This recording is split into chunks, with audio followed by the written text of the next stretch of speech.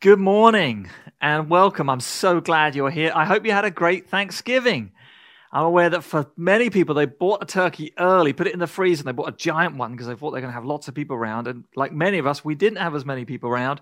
So you're probably going to be eating that turkey for a while yet. I hope it tastes good. I hope you had a good time of rest and you had a moment to recognize what you should be thankful for, which is much. Which leads me on to where we're going today, the subject that we're going to be looking at. Let me introduce it like this. There was a film that I loved several years ago called The Matrix, and there was this scene where this epic character called Morpheus sits in a chair opposite Neo, this other guy who at the time in the film series is kind of working out who he is and what he does next.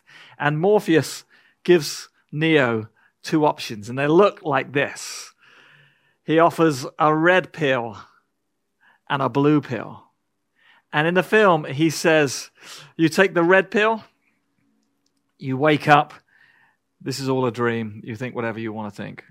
Or you take the blue pill, and I show you where this road leads. It's this epic beginning to this sequence.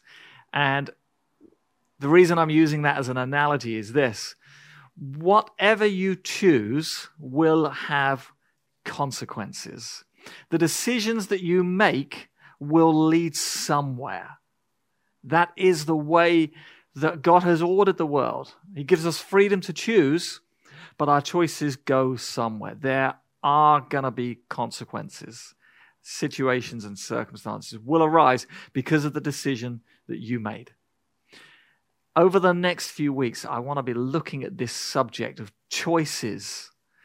And I want to encourage you to make good choices, aware that they will go somewhere. God gives us freedom to choose, and we do live out the consequences of those choices.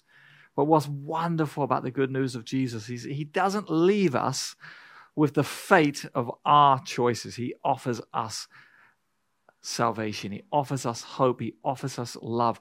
God doesn't leave us with the fate of our choices. But we do have choices, and the choices we make go somewhere. So over the next few weeks, we're going to be looking at what we choose. And today, I want to talk about the subject of gratitude. It feels so fitting in light of Thanksgiving, what we've recently celebrated. I want to encourage you today to choose gratitude. Choose gratitude. What does that mean? What does that look like? We're going to expand and explore this. Let me start with a Thanksgiving Day story.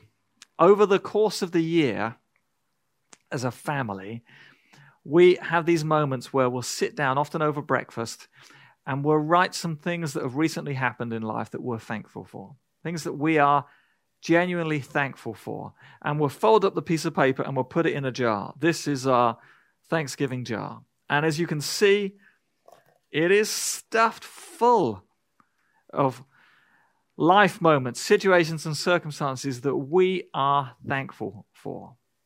And on Thanksgiving morning, as we have breakfast, we empty the jar and we pour the contents out on the table, and we take it in turns to read some of the things that we are thankful for. And we're always amazed at the things that we had forgotten that happened over the course of the year that we can be thankful for. And this is a year where we would assume, well, not much good has happened in 2020. But let me encourage you, the jar is still full. There is much we can be thankful for. But thankfulness or gratitude is a choice. We have to choose it. We have to be intentional. And so often that isn't the case. Somebody asked me a question this week. They said, do you have a jar for things that you are not thankful for? We don't have that jar. If we did, it's true to say that this year, that jar probably would also have plenty of contents as well.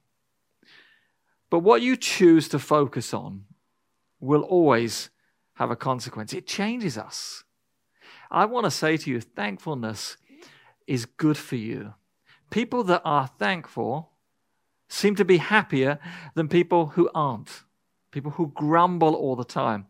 I saw a statistic in some strange research paper where somebody this year studied how much time do we spend each day complaining, moaning, grumbling. They calculated that roughly the average person spends 4 minutes and 45 seconds a day complaining. That equals 50 hours per year. And for some people, who you may know, you may be one of them, sadly, they complain way more than 4 minutes and 54 seconds a day.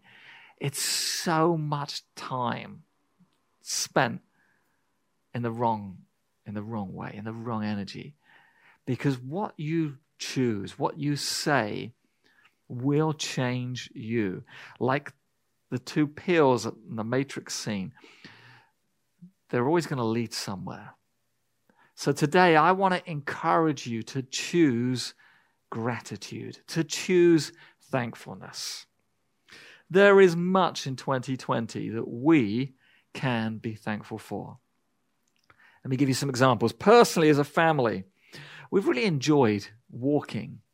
As we've had more time to walk, we've noticed more.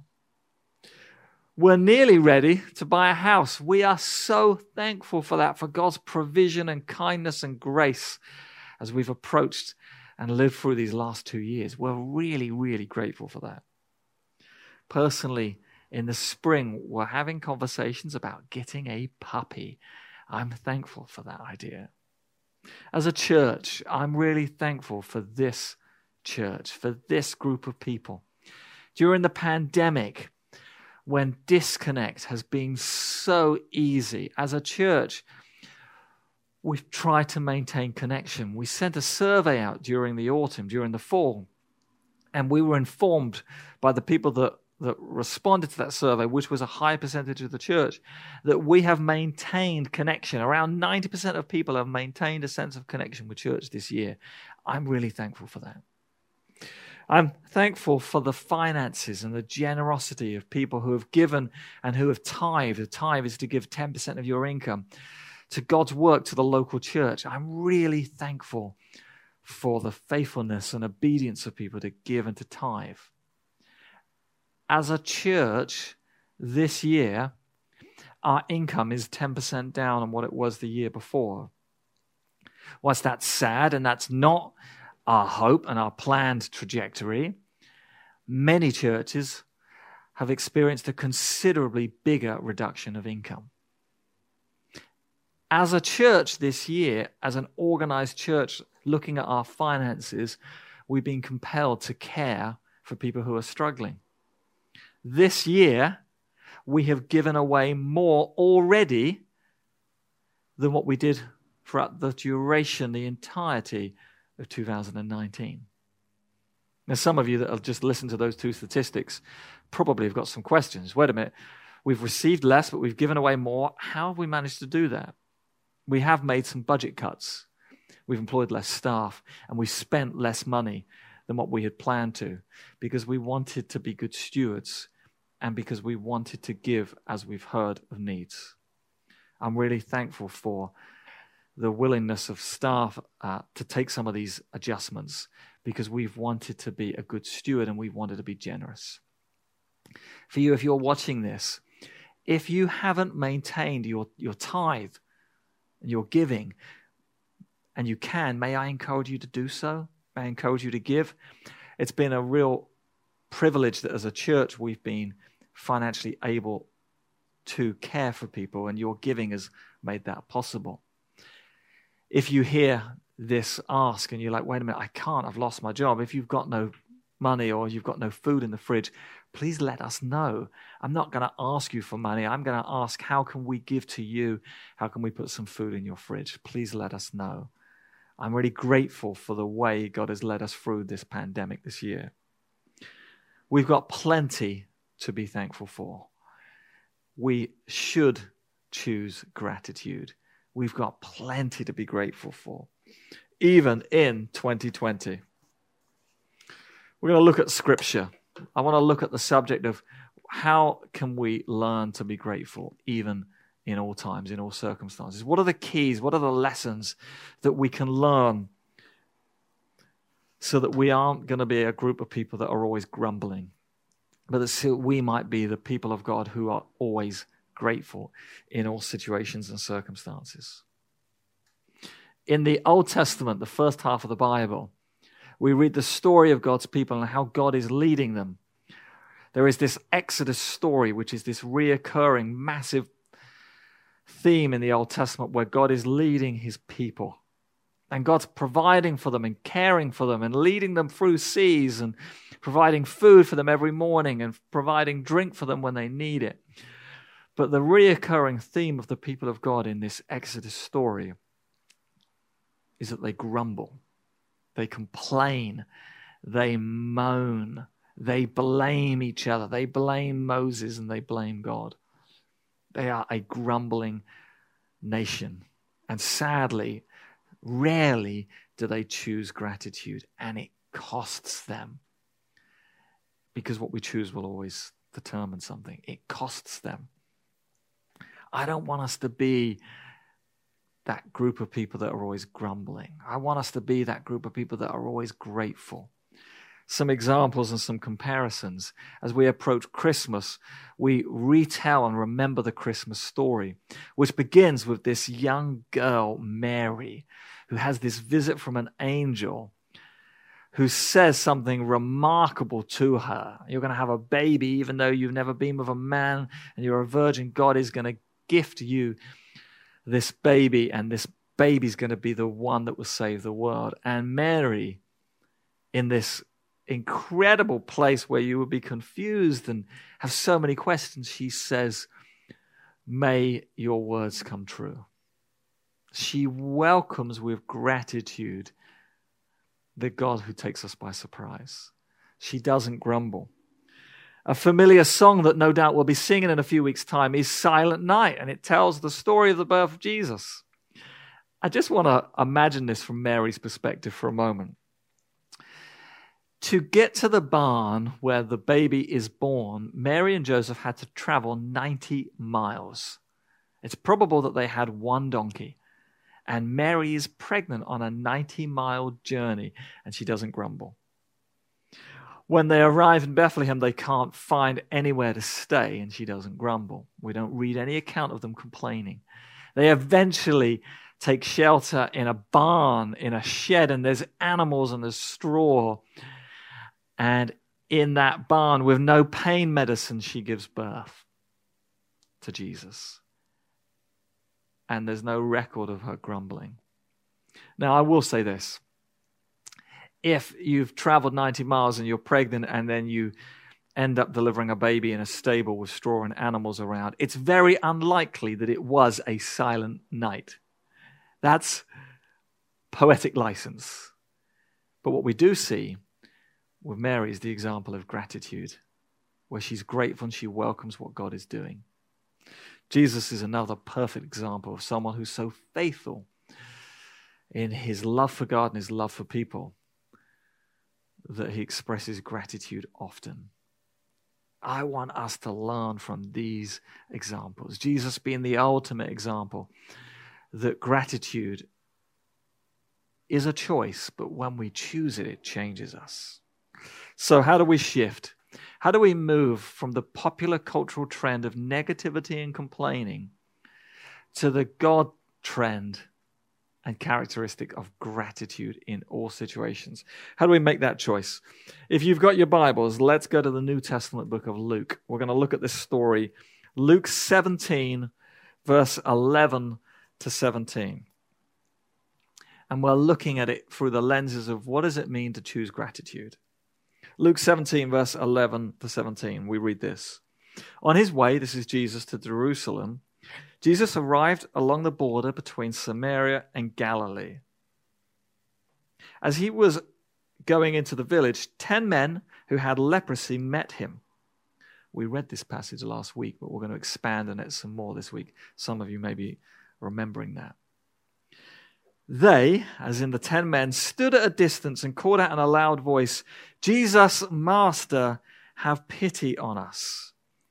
When he saw them, he said, "Go show yourselves to the priests." And as they went, they were cleansed. They were healed. One of them, when he saw he was healed, came back praising God. In a loud voice, he threw himself at Jesus' feet and thanked him. He was a Samaritan. Jesus said to them, "Were not all 10 cleansed? Where are the other 9?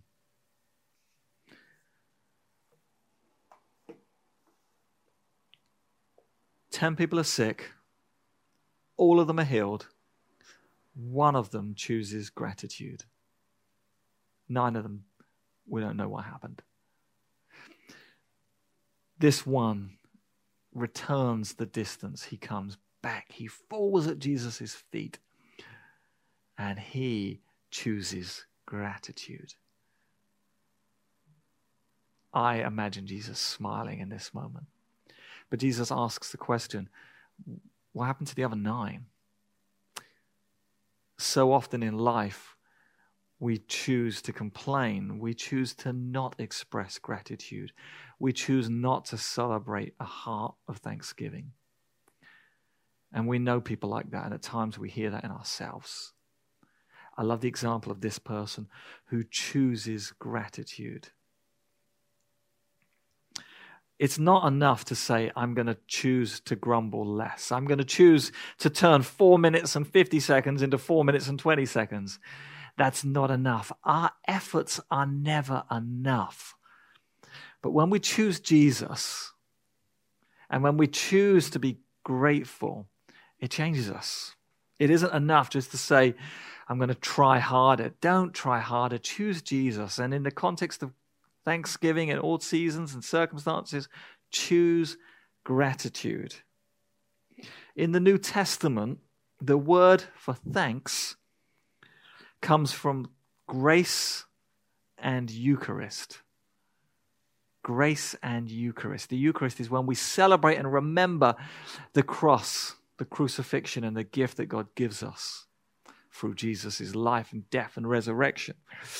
So when we celebrate the Lord's Supper in remembrance of Jesus' shed blood and battered body, we give thanks. We choose gratitude. Therefore, all of our existence and worship should revolve around thanks. Thanksgiving. The gift of Jesus.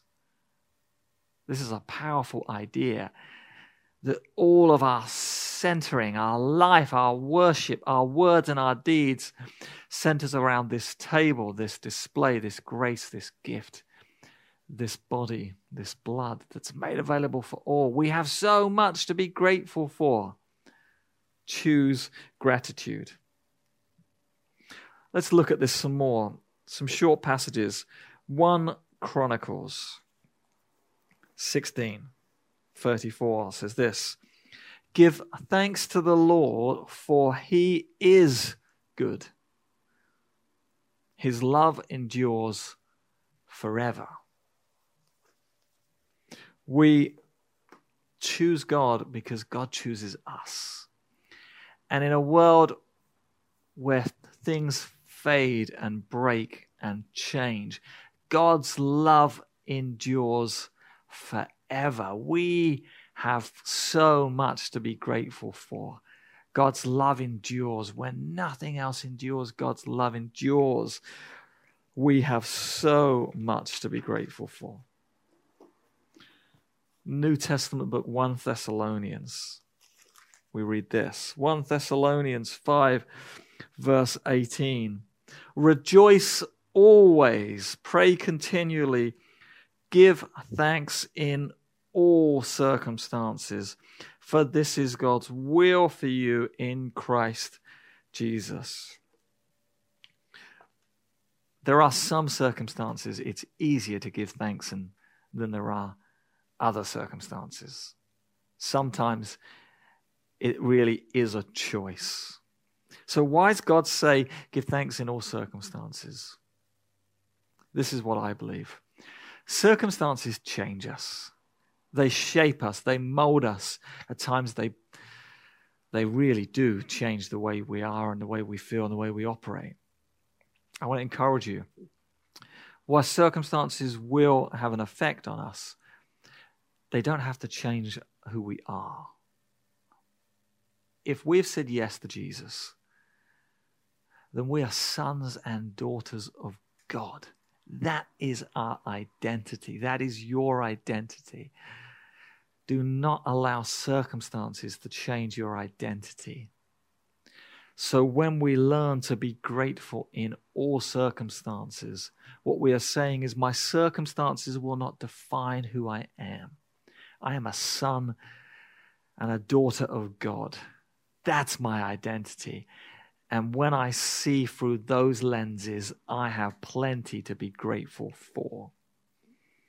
And then lastly, Colossians. We read this, Colossians 3 verse 17. Whatever you do, whether in word or deed, do it all in the name of the Lord Jesus, giving thanks to God the Father through him. Choosing gratitude is an example to the world around us. Whatever you do in word or deed, choose to be grateful. Choose to give thanks. Your example of what you choose will paint a picture for those around us. Many people may not read your Bible, but they will read your words and your actions. And when you choose to give thanks, when you choose gratitude, people will notice.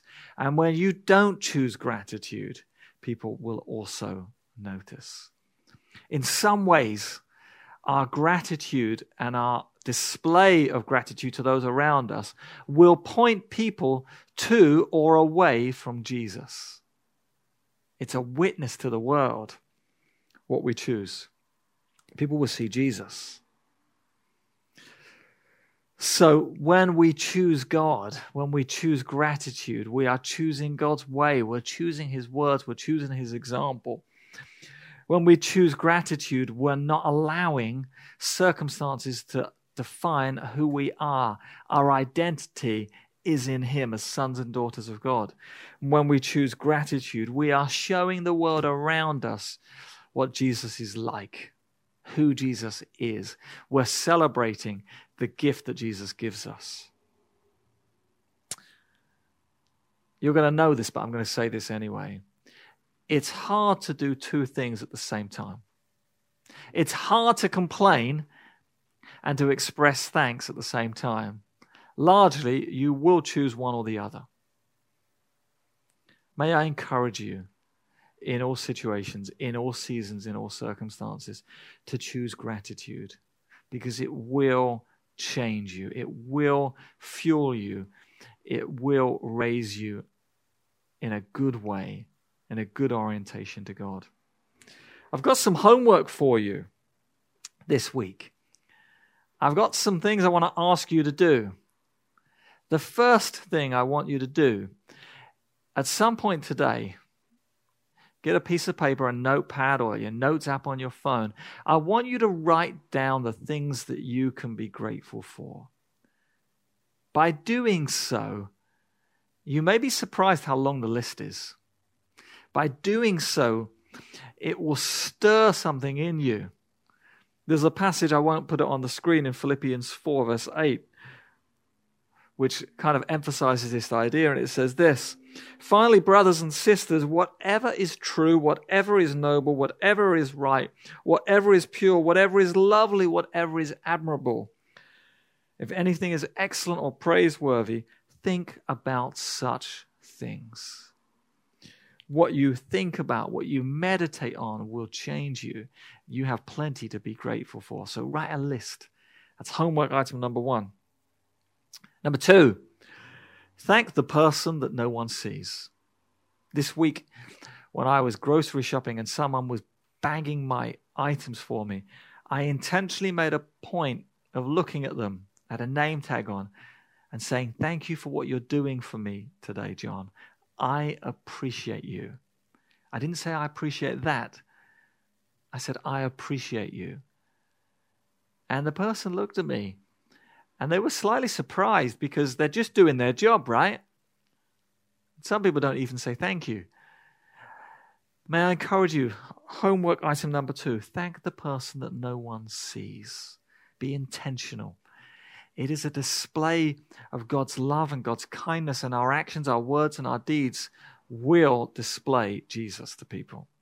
And then lastly, some of you do this anyway. For some of us, we don't write that much anymore. We use electronic devices a lot. I want to encourage you to send somebody a thank you card. And not just because they've done something for you, but because of who they are. Send someone a thank you card. This week, drop someone a note. Tell them that you're grateful for who they are, maybe in your life, for the impact that they've had.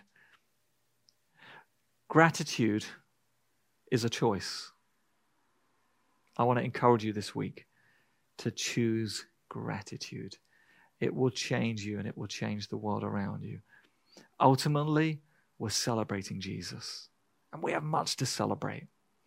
So this week, the week when we have eaten and sat round tables and celebrated Thanksgiving, may I encourage you that this is not an event that we celebrate once a year, but this is an orientation of our heart. May I encourage you this week to choose gratitude. Thank you for joining us. If you would like prayer, please email us, or if you're watching on social media, on Facebook, write something in the comments and we'll follow up, we'll reply to you. You can email us prayer@ssccma.com, and somebody from our prayer team will contact you and pray with you. Have a great week. Have a grateful week. Choose gratitude. See you soon.